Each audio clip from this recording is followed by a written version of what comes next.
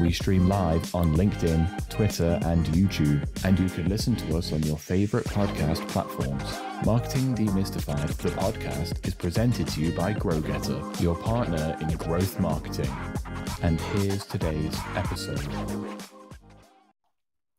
Hello, everyone. Are you ready to be inspired, informed, and empowered with actionable tips to transform your marketing game? You are in the right place. Welcome to Marketing Demystified. I'm your host, Jen Mancusi, CEO and co-founder of GrowGetter, your growth marketing partner. Now, relationships matter when driving businesses forward, and one way to nurture relationships is through online conversations. But what are the best strategies to have relevant and authentic online conversations with customers and potential customers? To discuss this topic, I'm joined by Brooke Sellas, founder and CEO of B Squared Media and an expert in online conversations. Welcome to the show, Brooke. Hey, thank you so much for having me. Very excited to have this conversation about conversations. We'll have a little online conversation about other online conversations and see where that takes us. I love that. Exactly. It's very meta, but I promise it'll make sense by the time we're done. Totally. So let's kick it off. When we say online conversations, what falls into that category? Is what we're doing now, does that fall into the online conversation category? Definitely. I think it's just a way of kind of like defining the channel, right? So if it's online, if it happens in a digital channel, like this live stream or social media or a chatbot on your website, I would call that an online conversation, right? It's not happening in real life, quote unquote, where somebody's in front of you and you can see them, touch them if you wanted to. It's just a way to describe the medium, which is through digital media. Yeah, that makes sense. And it sounds like, there's like different formats, right?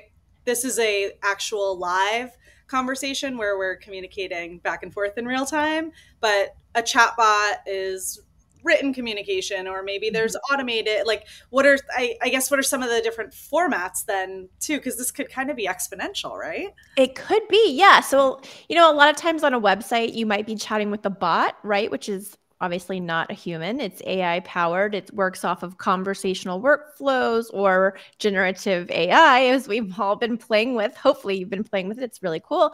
But it could also happen on social media, right? More and more people are using social media as a support channel.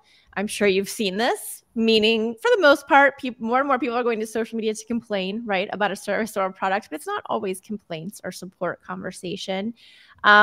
Some people have live chat on their websites. So this is where you're actually chatting with someone in usually customer support or service who's on the other side of that keyboard typing with you, kind of answering your questions. But then, of course, you could get on a meeting like this. And I think, we're going to even expand into bigger areas of online conversation, because I think what will be coming, and I wrote about this in our soon to be released State of Social Care report, you will be able to get on live with, like, let's say a plumber, if you're having a very basic issue, where they can kind of walk you through a AI or VR, AR, and show you how to fix that problem. So I think the online conversation world is rapidly expanding with AR, VR, and artificial intelligence. And this is why it's so important to kind of get good now at the places that you already have a presence, so then you can prepare for what's coming. Yeah, that's so interesting. Like an expert kind of getting on and being able to share how to do certain things or respond to service or complaints or things like that. I've seen some really interesting, you mentioned generative AI. It's not always generative AI. Sometimes it's bots, but some really interesting applications in like interviewing, and especially in our world, a lot of our audience here and our clients that we work with are in the market research space. And there's a lot of like live conversations that used to be done with a human that are now, the bots are even actually better at digging deeper on some of these questions, because they're not afraid to ask why 17 times in a row. Yeah. Root cause. So yeah, there's some really interesting applications that keep emerging, and it's important to stay on top of all those new developments. Definitely. I mean, I think as, generations switch over and take place from one another, we're just going to see the growing use of digital channels to have conversations. Whether people want to talk to a bot or not is really like a hyper personalization question. There is some research by Generation, kind of calling out which digital channels they would prefer to use. But at the end of the day, it really does come down to your personal choice. So I think, hyper personalization is another area where brands will want to get smart, because that's going to tell you which of your customers want to converse with you on which platforms. Even though I'm Gen X, I may very well, and I am honestly, be fine with talking to you through social media because that's what I do for my day job, right? So I'm not necessarily an email person. I'm more of a social person, but that's my preference. Someone else who is also Gen X could have a very different preference. So I think understanding channel of choice, as we call it, by customer sounds hard, but it's really important in the upcoming months and years.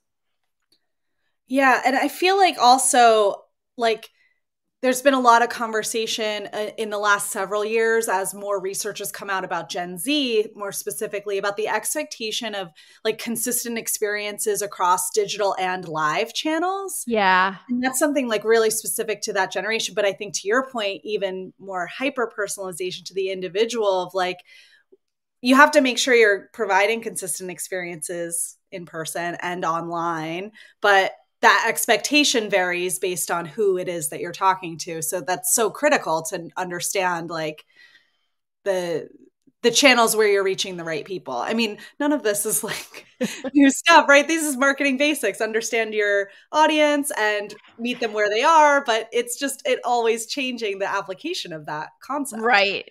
Right. I mean, channel of choice, I think, is the biggest X factor there, right? Because we keep getting all of these new digital channels. And, there might be some people who prefer to reach out to you on TikTok and you don't have a TikTok presence. Is it worth going and creating a TikTok presence, right? Even though you have one customer that's reaching out to you on that channel for support. So I think, again, going back to hyper-personalization, part of knowing that is knowing the channel of choice by customer. And I'm not saying this is easy, but it's something we should be considering as we put together our strategies and update strategies for understanding audience and then also understanding channel of choice by customer.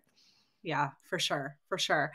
So as we, as you mentioned, like some of these conversations actually happen with a human being, some happen with like a pre-programmed bot. Sometimes there's something in between, which is more generative and more reactive. But what are some best practices for businesses to actually build authentic connections and foster engagement through online conversations, even when there isn't always maybe a human on the other side? Yeah, that's a great question. So I think, first and foremost, if we're talking about bots, you need to know what your frequently asked questions are, right? These are the easy layup questions that really almost any business has. So are you open today? Where are you located? What are your hours? If you're a retail location, what sizes do you carry? Do you carry shoes in this size? Understanding what some of those frequently asked questions are allow you to become more efficient with the human conversations, because the bot can answer those FAQs 100% right. So right all the time with 100% accuracy, and they can do it 24/7, right? They never need a break. They never have to eat, all of those wonderful things, which then should allow you to free up time for human agents who can get into those conversations that might be a little more difficult or tricky to answer. So for instance, we work with a large tech brand. They have 12 different product lines, and we don't use a bot beyond the very basic FAQs because the conversations that we end up having, on social channels are complex, right? It would be a little bit frustrating for a bot to come through. And ultimately what we found is when their particular customer comes through to ask these questions, they're already frustrated, right? Because they're having a tech issue. So it's not the best time to have a bot take over. They really need that hand-holding and that human empathy and understanding to go along with that conversation. So to your point about human conversations, I think the first thing is just to look. You would be surprised at how many brands just don't even understand what types of conversations are happening on their social media channels. So I would, if I were you and I was just starting out, I would go out to all of my social channels and create an audit. how many channels are happening each day, each week, each month on each of our channels. And then I would look at the types of conversations that people are having. Are they support, right? They've already bought something and they're complaining, or they need help, or whatever it may be. They need a refund, they need to return something. Or is it acquisition or sales support, meaning they're in that buying moment and they're asking you questions about your product or your service that will help them make a purchase decision. Yeah, that's such a critical distinction between like what are people wanting to have a conversation with you about, because a lot of times it's the automation is optimized for what the business wants, which is, you're thinking that people are there to buy from you and that's what it's set up to do. And when somebody is showing up there with a service challenge and that need isn't getting met, like, that's a big disconnect. And also I think what you said about kind of automating the FAQs and then leveraging humans for the more complex conversations that need to be had is really important. But I mean, this might be a really tactical question, but how do you even think about the routing for that? Because I've just, as a consumer, had so many experiences where I'm like representative, right? Like, yeah, it's frustrating. Yeah. Right? I know your bot's not going to solve my problem because I've already decided it's too complex, and some systems aren't set up to do that well. So how do you recommend like routing people? How quickly, like how long do you give the bot to decide it needs to turn over to a human? Yeah, I mean, I think every bot, whether it's just one of those like basic conversational workflow bots, which essentially is not generative AI, it answers questions based on what we call a workflow. Mm-hmm. And so we put in keyword phrases. When the bot sees that keyword phrase, it knows what response to deliver.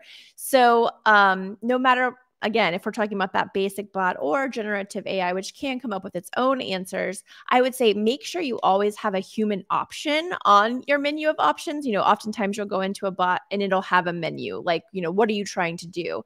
Make sure you always have a human option in that menu. And then again, like you were saying in your example, just if somebody's saying representative, you need to have the ability to route them with a human right then and there. Or I get that some businesses, can't do this. Have a response ready to go that says, our humans are sleeping right now. It's 12 a.m. And unfortunately, they're so annoying. They have to sleep, eat, and do other things, So we'll have someone reach back out to you tomorrow during business hours or the next business day during business hours. Whatever you can do, make sure that you note that within how long you'll get back or what the response time should be or the expected response time should be. And then make sure you actually do what you say. So if it's, the next business day within business hours and you reach out 2 days later, that's not going to work. You might as well change it to say within the next 2 business days within business hours. Yeah, those are great tips. That's super helpful. So now thinking about like the purpose of actually driving business value through online conversations, like what types of conversations are actually driving the most value? Yeah, it's funny. It's those path to purchase questions or, sales support questions. So when I was writing my book, Conversations That Connect, a couple of years ago, as I was in the research phase, I went to all of our customer care clients and I said, I'm curious, like how much of the social chatter do you think, based on all of the channels that you have, social media channels that you have, how much of it do you think is retention, meaning support, right? They're already a customer. They're already asking a support question. And how much of it do you think is sales support or acquisition, like in that buying moment? And across the board, they all said 0 to 5% of the conversation would be acquisition. But when we went through and started to label and audit all of their channels, what we found was that not a single one of them had less than 20% acquisition happening on their social channels, which is shocking. And so what that meant was they didn't know these conversations were happening. They weren't addressing these, potential sales conversations. They weren't able, tagging them as such, which helps quantify what's happening out there on social. If you need budget for, a customer care team or an internal customer care agent, whatever it may be. So I think starting with that little audit that I just kind of described earlier is a great place to go, because I think you'd be surprised at how much acquisition chatter there is. that tech brand that I mentioned has 4 out of the 12 product lines that have anywhere from 60 to 80% acquisition chatter month over month. So think about that. That's money sitting on the table. And honestly, the fastest brand to reply, because as consumers, we know that I'm asking your brand that question, but I'm also asking your other top 3 competitors that question. And what we see is usually the first to reply with a helpful answer is the one who gets the business. Oh, 100%. That's like across the board, no matter what. You're never just reaching out to one company. I mean, rarely, right? And it Right. is the, whoever gets in touch the fastest, because again, as a consumer, like if you don't reach me when I'm thinking about buying the thing, I've moved on to something else a day later or several hours later. So even if there is a response within, let's say, 3-4 hours, I'm most likely moved on to something else in my day. Everybody's so busy and context shifting, and so important to have that immediate response. But it's so interesting to me that such a high percentage of these conversations are happening about sales and acquisition without anybody even knowing about it. Right. And so like a lot of people will say, well, that doesn't apply to me because, my product is more money. It always comes down to price for my product. And I tell this story as an anecdote, but when my husband and I bought our first home together, we sent a letter of intent with the offer. We were the first offer in, but not the highest offer. And they chose us because they literally, we talked to the agents and they said it was because we were first and because of our intent letter. So I think that gives a great example. We're not just talking about a $5 product. That was a home, that was much more expensive than most products or services that we tend to buy. But because we were first and because we were so helpful with that letter of intent, we painted that picture. So if you're responding first with an extremely helpful answer, not trying to sell necessarily, but with an extremely helpful answer, you should be the first one to get the purchase or the customer. Sure. And why do you think these things tend to fall through the cracks? Like, is it like a lack of ownership? Like, where should the onus sit in a company? Like, what division, what role is responsible for making sure this is all really tight? Is it an ops role? Is it a marketing role? Like, what do you think? You're hitting the nail on the head, Jen, because there is like a who owns this argument that we see happening in a lot of companies. So there's 2 factors. There's the who owns this factor, and then there's the inherent mismatch of employees, right? Employees at companies typically work Monday through Friday, 9 to 5. They don't work after hours, holidays, and weekends, which, by the way, is when most people come to social to complain because they are not at work. But I think from the who owns this perspective, it's everyone's job. If I had my way, every company and every employee within that company or that brand would take on the mindset of customer experience is everyone's job. And the companies who we work with who do have that kind of mantra or mindset, we find are much more successful. But ultimately, no matter who owns it, somebody needs to own it. Typically, it's like marketing or a social media team. But if you don't have the resources internally to meet the demand of social, which is, 24/7, and that's difficult, then consider doing a hybrid approach, which is where you outsource some of it to a company like B Squared Media, and we plug in and we help you, build out all of these cool processes and things and make sure that you're answering your customers or potential customers 365 days a year so that you're never missing out on this opportunity to retain and or acquire new customers. Yeah. Yeah. It's definitely a resource challenge, but there's so much to be left on the table if not done properly. Yeah. And I think that really I totally agree with you. Customer experience needs to be everyone's job and everyone's focus. And I think that's where sometimes things do slip through the cracks because you kind of also need one person to say, Brooke, I need you to respond to this. Yeah. Right? Yeah. And listen, you don't have to outsource. Brands are getting it done. I was at an event in New York City around this time last year. So about a year ago. Yeah. And I spoke to a woman who works at Chipotle. And Chipotle has a team of internal people who they're set up to work weekends. They rotate shifts and things like that, but it's a small team and they just set it up to make sure that somebody's there to answer. They made it happen because as Chipotle and, fast food brands and food brands in particular, your consumers are asking questions literally 24/7 about your products and services or complaining. And they just knew that they needed to meet that demand on that channel of choice at that time that, as immediately as they could. Yeah, for sure. So, aside from maybe things slipping through the cracks or things getting missed or that lack of understanding of the types of conversations, like what are some of the mistakes that companies are commonly making when they're actually trying to engage in these conversations and drive business? Like where does that part struggle? I think to your point earlier, Jen, it's always about the sell. If you're the brand, right? It's always about like, oh, let's close this customer. But I really think it's more of a consultative selling role. And if you know anything about consultative selling, it's really just listening first and really listening well, not just listening to respond, but actively listening for those pain points. And then it's providing a solution, whether it's your solution or not, based on those pain points that you actively listened to. And if your product or service meets those pain points, all of them, not just 1 out of 3 or whatever it is, then you can try to make the sale.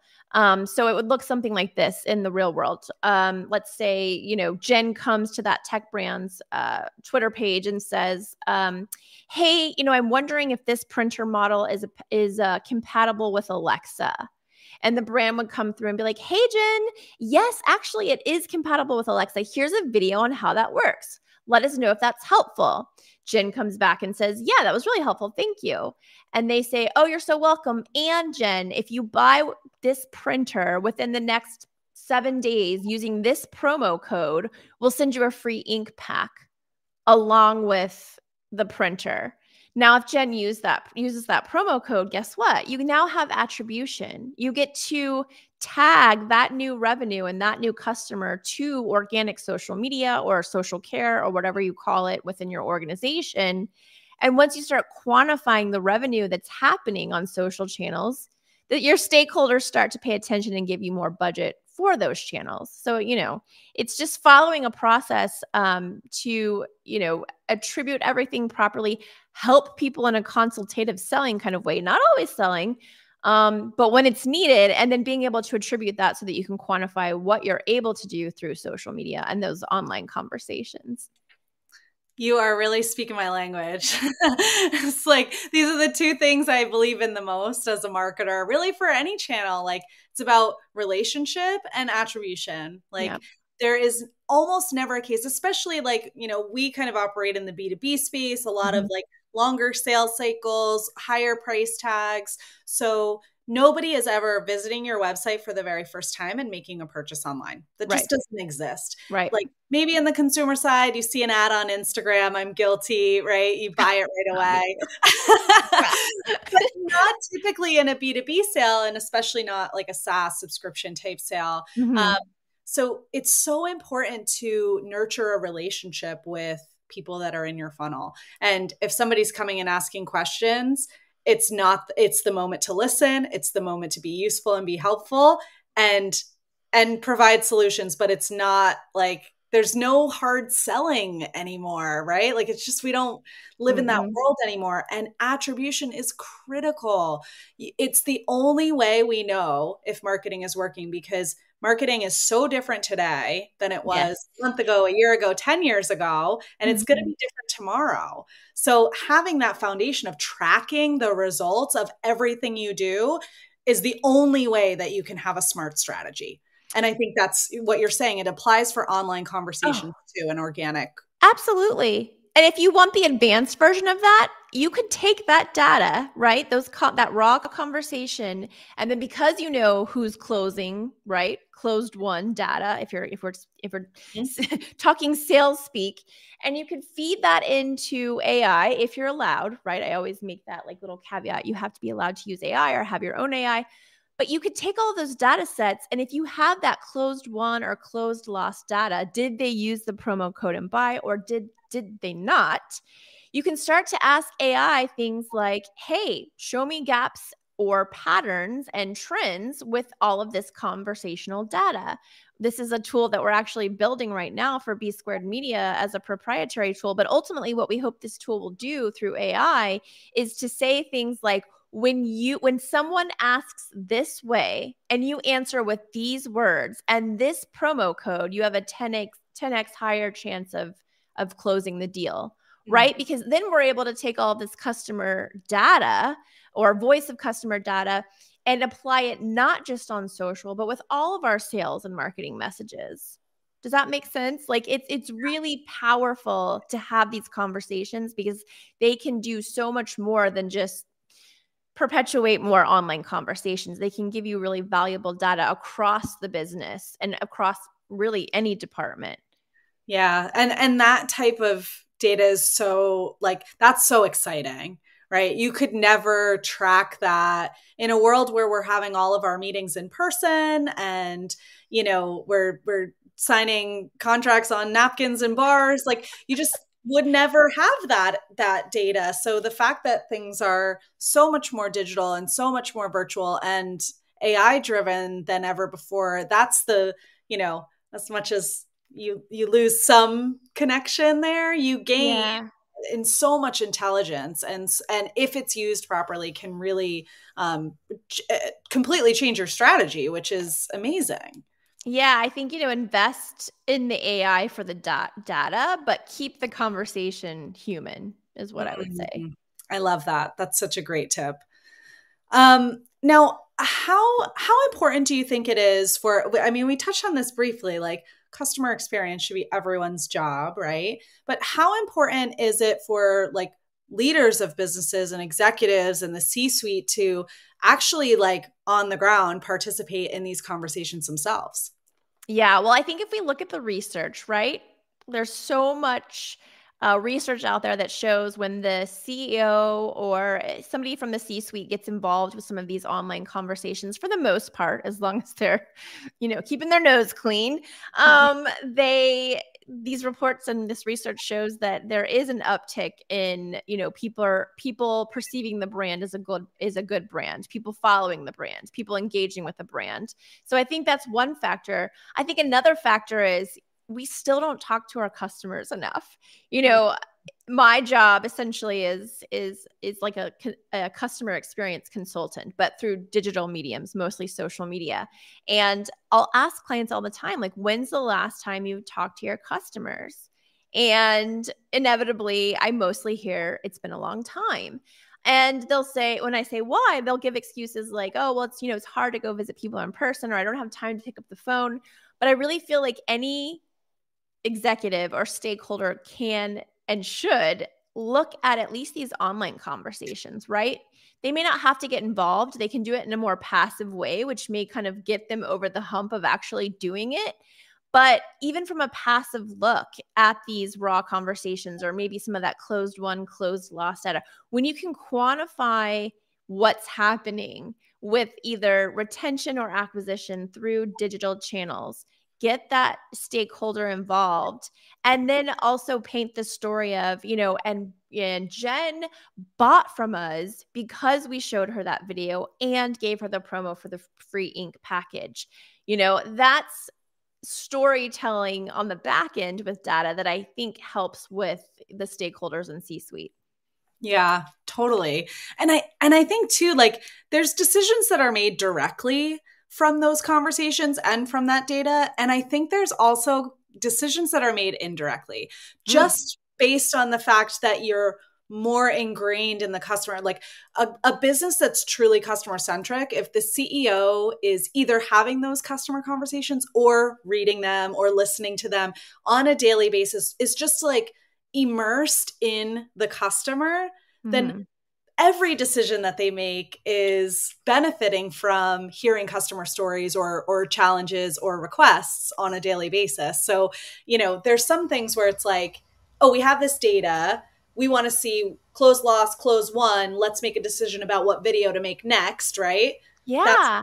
a very direct correlation with doing that analysis, but just the nature of looking at it regularly, it's like, It's important. Yeah. Well, and I think also we tend to, as marketers, want to like uplift all of the good, positive data that we have. But I would say, from a conversational standpoint, start with the negative. The negative is really where you have the only catalyst for change. If everybody that was, speaking of your brand or speaking to your brand on social media had something positive to say, everybody's out of a job. We have nothing left to do, right? Just to churn out this product and keep moving forward. But because people come to social to complain, and because you have the power, the stakeholders, the C-suite, to make that change. So if you constantly hear negative, conversation on social about your checkout function or your cart function, you have the power to go fix that. And then what's even better is going out and saying, we heard what you said because we were actively listening, and we solved this by doing X.